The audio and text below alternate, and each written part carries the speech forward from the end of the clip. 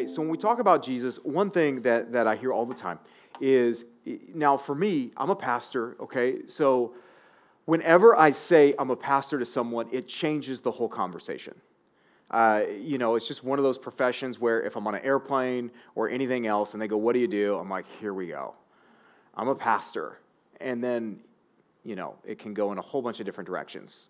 All of a sudden they're confessing sin to they put in their headphones, all kinds of different reactions, right? But one of the things that I will hear is, oh, well, Jesus said that. Or I think Jesus said that, right? And I'll go, no, he didn't. Someone else said that. But you will hear people say, well, Jesus said, or I think Jesus, and this is what Jesus would do, so what's wrong with you? And I hear that all the time.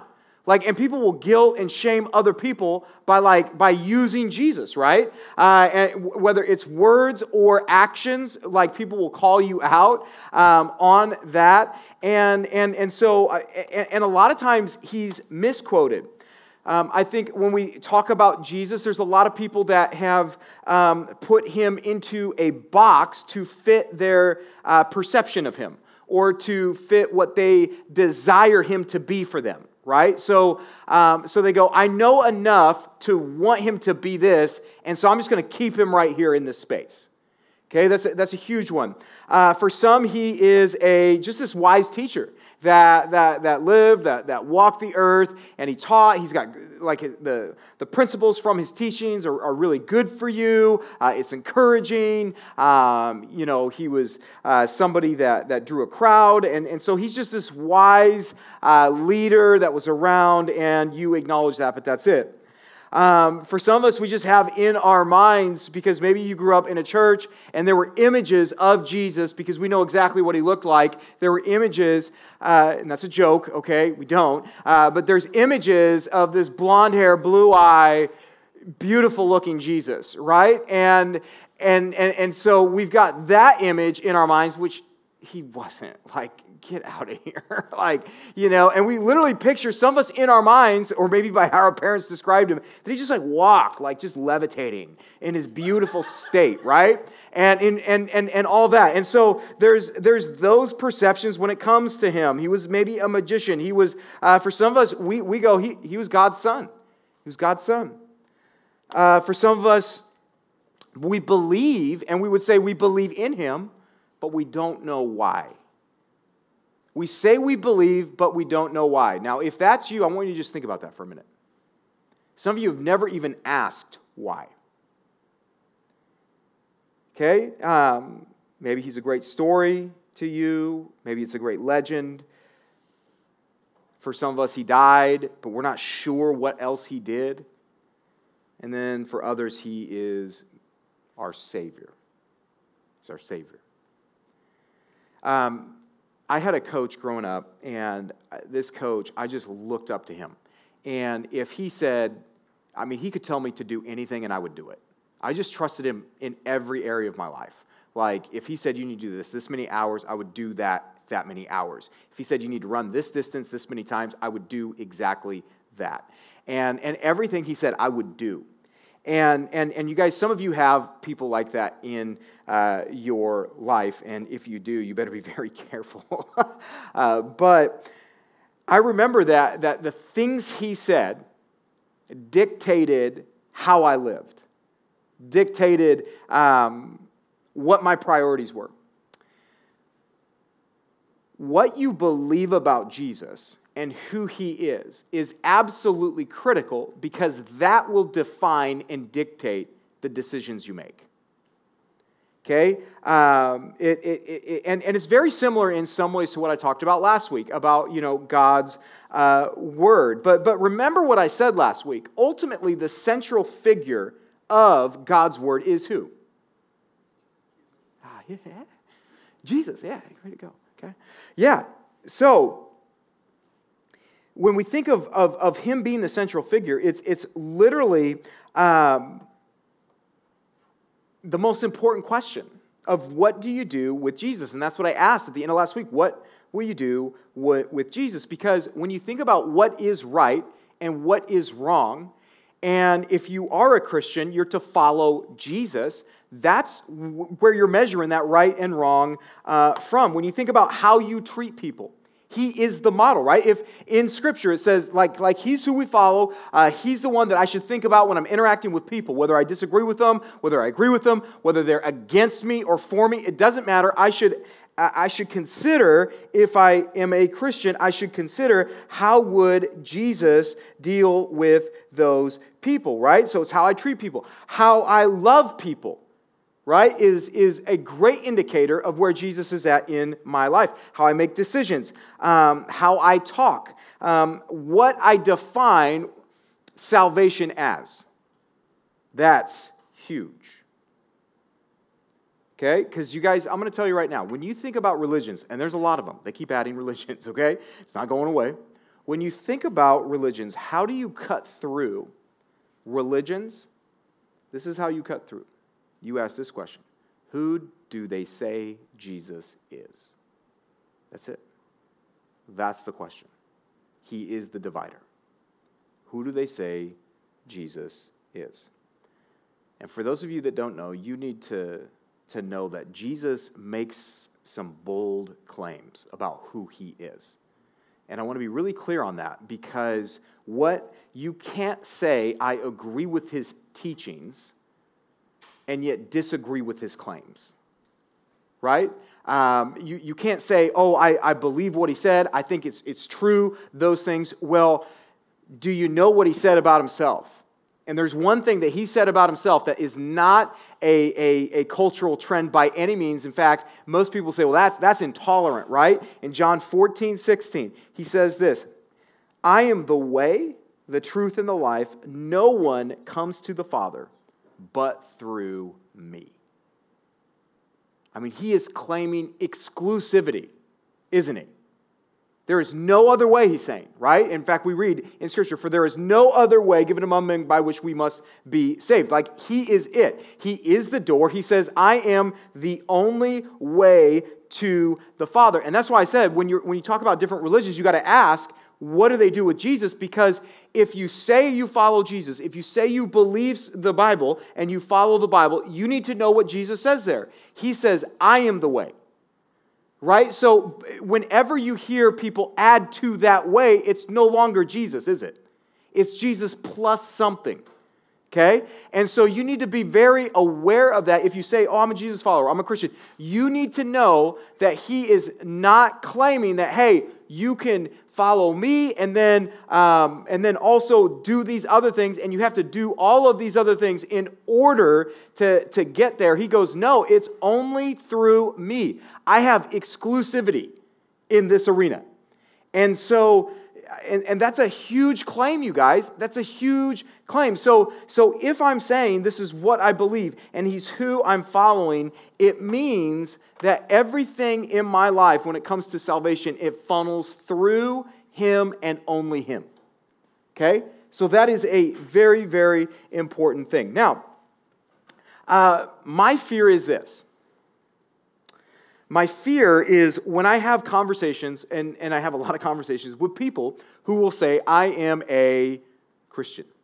And I would say for the most part still, most people would claim that. But when they say that, it's incredible how they will say that and yet know very little about who he is and about what he said. Right? And he warns us about this because often we'll just say, oh, you just believe, right? And here's the challenge when you talk about, you just believe. You guys, you know who else believes? Like demons. That's what I heard there. And you're right. Right? Like when you read Scripture, like the demons believe. Satan, the leader of he believes, right? And then there's this space in Scripture here, Matthew 7, 22 and 23, and it says this: on that day, and this is like motivation for me to help bring truth to you guys, to help you learn this. It says, on that day, many will say to me, Lord, Lord, did we not prophesy in your name and cast out demons in your name and do many mighty works in your name? And he says, and then will I declare to them, I never knew you. Depart from me, you workers of lawlessness. In other words, what he's saying there is there's going to be so many people that say, I knew this, I did this in your name. Like I believed all of these things, right? And he's going to say ultimately to a lot of these people, depart from me. Why? I never knew you.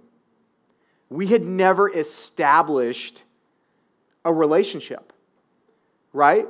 There is a difference between me saying, oh, I believe in this, and me actually entering into a relationship with Jesus on his terms, right? There's a difference between me saying, oh, I believe in you, and going, you know what? I'm broken, I need a Savior, and so I'm going to receive you as my Lord and Savior, and now I'm going to live for you. There's a huge difference, isn't there?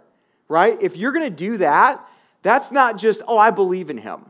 Okay, and so what Jesus is saying, and this is what I love about Scripture, but you do need to know it's not going to mess with you. It's not going to like take you on some game. It's not like a, oh, I wonder what's going to happen next. No, it warns us. It's very clear. It's very direct. In fact, it's uncomfortably direct, to be honest.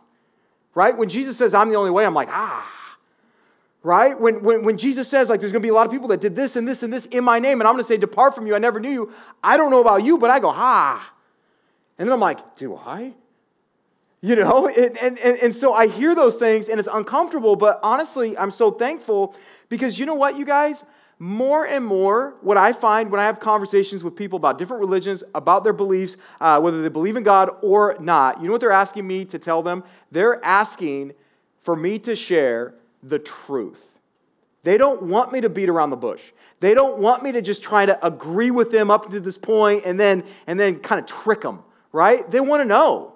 And so, you guys, I think it's so important that you see that, man, it will be very, very clear. And so, when we talk about Jesus, you need to know that it is much more than just a belief. Are you a follower? Now, how do we learn about him? Right? How do we learn about him? You just said, am I a follower? How do I learn about him? Now, I know the easy answer is what? Well, the Bible, right, Steve? Yeah, you talked about it last week. It's on the podcast, I know. But here's how we learn about him, okay? The first 4 books in the New Testament, everybody say 4. There we go. We're responding now. 4. Okay, so there's 4 books in the New Testament. First 4 are what? Matthew, Mark, Luke, and John. There you go. These first 4 books of the New Testament are known as the 4 Gospels, okay? And these are 4 separate accounts of Jesus' life. Now, they were not, what you need to know, they were not biographies like we understand today. They were written so that people would know who Jesus was and believe in him. Does that make sense? Okay, so when you think about them written, in fact, John at the end, he literally says like, all the things that Jesus did, there's not enough room in all of, in the world to write everything he did. So what you need to know is those 4 separate accounts of Jesus' life, the point is so that you would know him and believe in him, right? That's the purpose of them. It's not to write every single thing down, okay? I have 3 boys, and as they get older, we're not taking notes every night, Lindsay and I, and fact-checking it and saying, so what did he say after that? Okay, let's record that, right? Like, no, what are we doing? We're trying to take pictures of the big moments. We're trying to write down, like, the really crazy stuff they say. And, I mean, they say some stuff, especially now. They're starting to really pick stuff up, and it's not good, okay? And so I blame their school. So what we try to record is what? The higher level things, right? So that they can look back, they can laugh at themselves. So we'll go, oh, actually, you had this kind of personality. Oh, look at this picture of you. Like it's the highlights, right? Like we're not every day like taking pictures. We're not showing up at their recess and being like, all right, recess, woohoo, let's take some pictures. Like no, we don't do that, right? We just find these high level events and moments and we talk about them. We record those things. And so you need to know that they are at a high level recording the major moments from their perspective, led by the Holy Spirit, of Jesus's biggest events. The things Jesus said, the things that he did that resonated. And what you need to know is when we talk about what resonated, all four of those Gospels are written to a different audience. Okay, so there's a different focus in how they're writing, right? So Matthew, it was written for the Jews. Mark was written for the Romans. Luke was written for Gentiles or those that were non-Jews. John was written for Christians. And this is important because it helps make sense as to why things are worded in these Gospels a certain way. It also helps us to understand and see why there are certain things in one and not the other. And when you read those and you go, I want to understand Jesus, I want to know what this is about. Matthew, Mark, and Luke, they are very similar in their content. And then on the other hand, much of the material in John's gospel is very unique, and it's organized in these long discourses. Okay? And what's so amazing, though, is the differences in these four gospels, they supplement each other without contradiction, and the similarities complement each other. Okay, does that make sense? So when you piece them together, the result is this comprehensive record of Jesus' life. Okay, so you may read something in one and you go, oh, well, he didn't say that there. That doesn't mean they're in conflict. No, remember, they're speaking to a specific audience. They're speaking from a specific perspective. And so they're highlighting maybe something different, or they're emphasizing it more than their other friend might be. Okay, if five of us, what's a really big movie right now that's out in the theaters?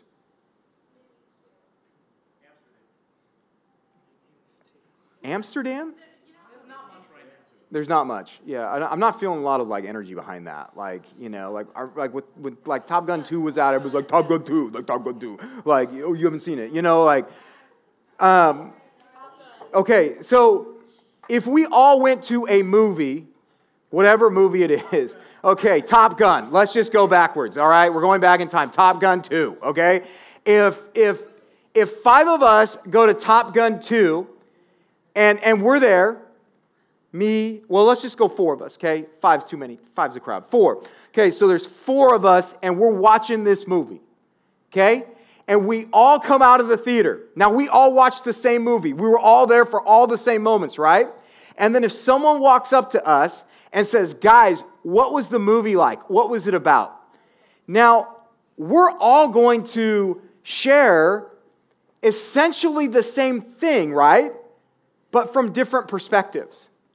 Right? If Seth, because Seth led worship, so I'm just going to pick on Seth. If Seth and I went to a movie and you go, hey, Seth, what was it about? He may highlight things like Seth is a big music guy, so he would probably highlight the score. Like the sound and that moment. And I would literally look at him and go, what? What are you talking about? Yeah, it had a cool soundtrack. But this moment. And then Seth would be like, well, that didn't really make the moment. It was actually the sound behind that brought you into the moment, right? So, and in that, you guys, we're not contradicting each other, are we? Are we contradicting each other? No.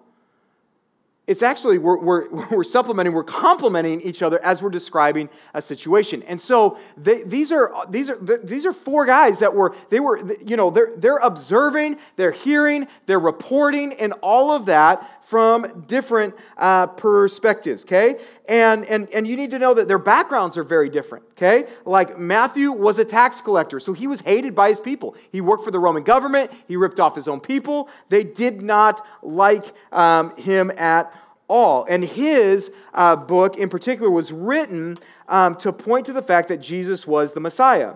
Mark, or John Mark, he was this great friend of Peter's, and his book focuses more on the actions of Christ. Luke, who wrote, was a doctor. So one of the things that's really cool in the book of Luke is you'll notice he highlights a lot more of the medical things. And you're like, man, he talks a lot about this stuff. Well, he's a doctor. Okay, so that's cool. That's interesting to him. And John was Jewish and was part of Jesus' inner circle. He alludes to himself as the disciple who Jesus loved. And he talks a lot about Jesus' human issues because he really wants to highlight how Jesus was human and yet still God. So you see these different perspectives, different backgrounds from these writers, all describing who Jesus is. Okay? And so that's kind of the situation there. Now, what's the proof that Jesus was actually here? Now, I alluded to some of this last week, but hang with me. Okay, so here's some non-biblical sources that point to the fact that Jesus was here. Okay, Josephus, one of the most, who was the most influential Jewish historians during Jesus' time, he writes this about Jesus. He was a martyr leader of the church in Jerusalem. He was a wise teacher who had established a wide and lasting following, despite the fact that he had been crucified under Pilate at the instigation of some of the Jewish leaders. Okay, so that's a non-biblical source. Tacitus, Rome's most important first-century historian, he mentions Jesus and the rise that happened after a man was crucified under the order of Pontius Pilate. And then he talks about how this religion was spreading after this individual goes through the worst torture inflicted on a person. And then he writes that these people, these followers, believed so strongly that they were all willing to die for this belief. This is like an outside historian. This is not like one of Jesus' followers. And so you see that from that perspective. They affirm that like, he was here, he was real in that. But then, you guys, the Bible, it's incredible how it confirms it as well. In 1 Corinthians chapter 15, verses 3 through 8, I love this. This is the Apostle Paul talking, and he says this. He says, "For I delivered to you as of first importance what I also received, that Christ died for our sins in accordance with the Scriptures, that he was buried, that he was raised on the third day in accordance with the Scriptures, and that he appeared to Cephas, then to the 12. Then he appeared to more than 500 brothers at one time, most of whom are still alive, though some have fallen asleep. Then he appeared to James, then to all the apostles. Last of all, as to one untimely born, he appeared also to me." Now, why do I love that so much? I love that so much because when you dig into different religions, you will find a lot of these things that they will say happened, but they were very secretive, right? Very secretive. There was maybe one person there, maybe there was two, and then no one can confirm or deny, but it was a supernatural thing, and so we all just have to believe and trust, right? The thing about Jesus, remember, one, he called his own resurrection. That's pretty cool. But then he didn't just like show himself to a group of 2, a group of 5, a group of 12. What does it say? Literally 500 people at one time, along with all these other people. So here's what's so cool. After he resurrected from the dead, like Christianity didn't just like take off when there was an empty tomb, right? Like it didn't just, like everybody's like, oh my goodness, the tomb is empty. Everybody, let's go. Let's start this whole thing. Let's go. Let's all die for that. There was an empty tomb. Let's just die. Because it's true, right? No, what he did then is he starts appearing over and over and over and over again, and not just like one-on-one, but in large groups, large settings, up to 500 people at one time, and he's there, and just imagine if you're there. You're just like,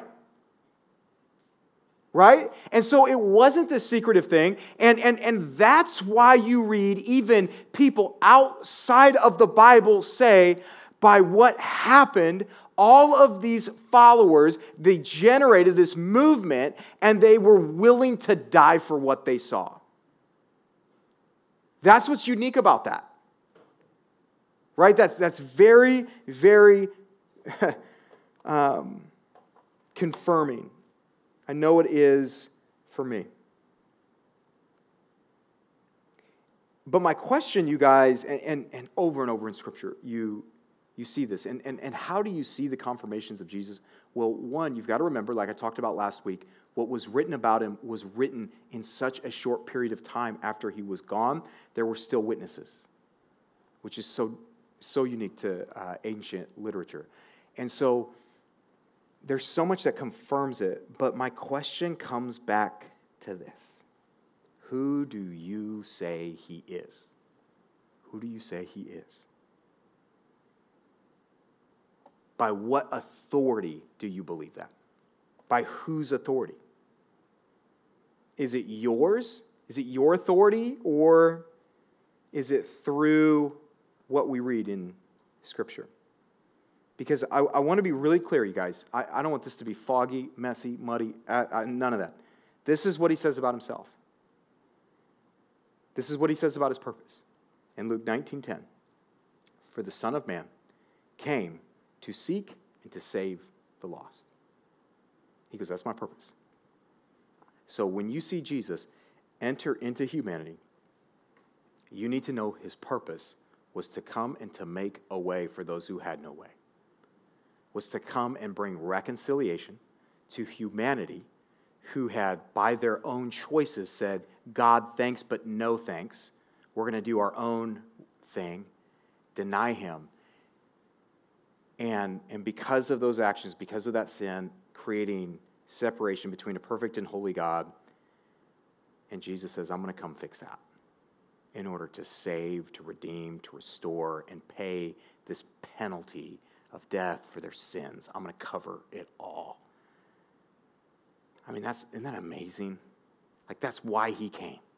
That's why it kills me when I hear people say all these things about him that aren't true, all these other agendas, all these other things. Like, he literally came to save me. He literally came to save you.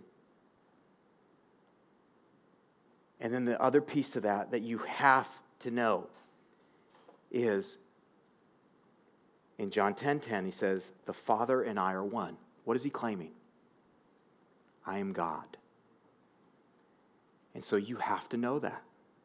You just have to know that's what he's claiming. So if you say, I believe him, I trust his teachings, I don't really, you need to know that's what he says about himself. You need to know that. You need to know that is what that's how he got put on the cross. He got put on the cross because of blasphemy in their mind. So you need to know that. Those are his claims. He's saying, I'm God. I have come down here in order to what? To seek and to save the lost. And then comes that invitation, right? Follow me. You guys, Jesus literally changed the very calendar we used and created a movement that continues to cause people today to lay down their lives for it. And here's what I think is so important for you guys. And this is a challenge I have, and a challenge that I challenge our leaders with is I want to help rebuild your view of what the church has distorted when it comes to Jesus. And I want to read this quote, and maybe you've heard this quote before. It's a quote from Gandhi, and he says this when he was responding to people when they were asking him about Christianity. He said, I like your Christ. I do not like your Christians. Your Christians are so unlike your Christ. And here's the thing. I read a quote like that, and guess what I think of? All these people who have wounded me, all these people who have said things that were wrong, or all these people that have thrown Jesus at me because, man, I remember when I wasn't following God, and, man, I had a lot of people that, some people that loved me really, really well and modeled Jesus, and others that used Jesus as literally this hammer on my head that just drove me further and further away. But here's what I want to challenge you with, you guys. That's the easy out, is to think of the other people. The thing that I'm challenged with in this thought is all the times where I don't act like him. I don't. Where I'm that person that Gandhi's talking about. I like your Christ. I don't really like you. And so, will you tonight, I'm going to ask you, if you've been holding a grudge against Jesus because of people who have claimed to believe him and yet they haven't lived it, I want to encourage you to let that go. Because here's the reality. We're all at moments going to not live up to that standard. We all will.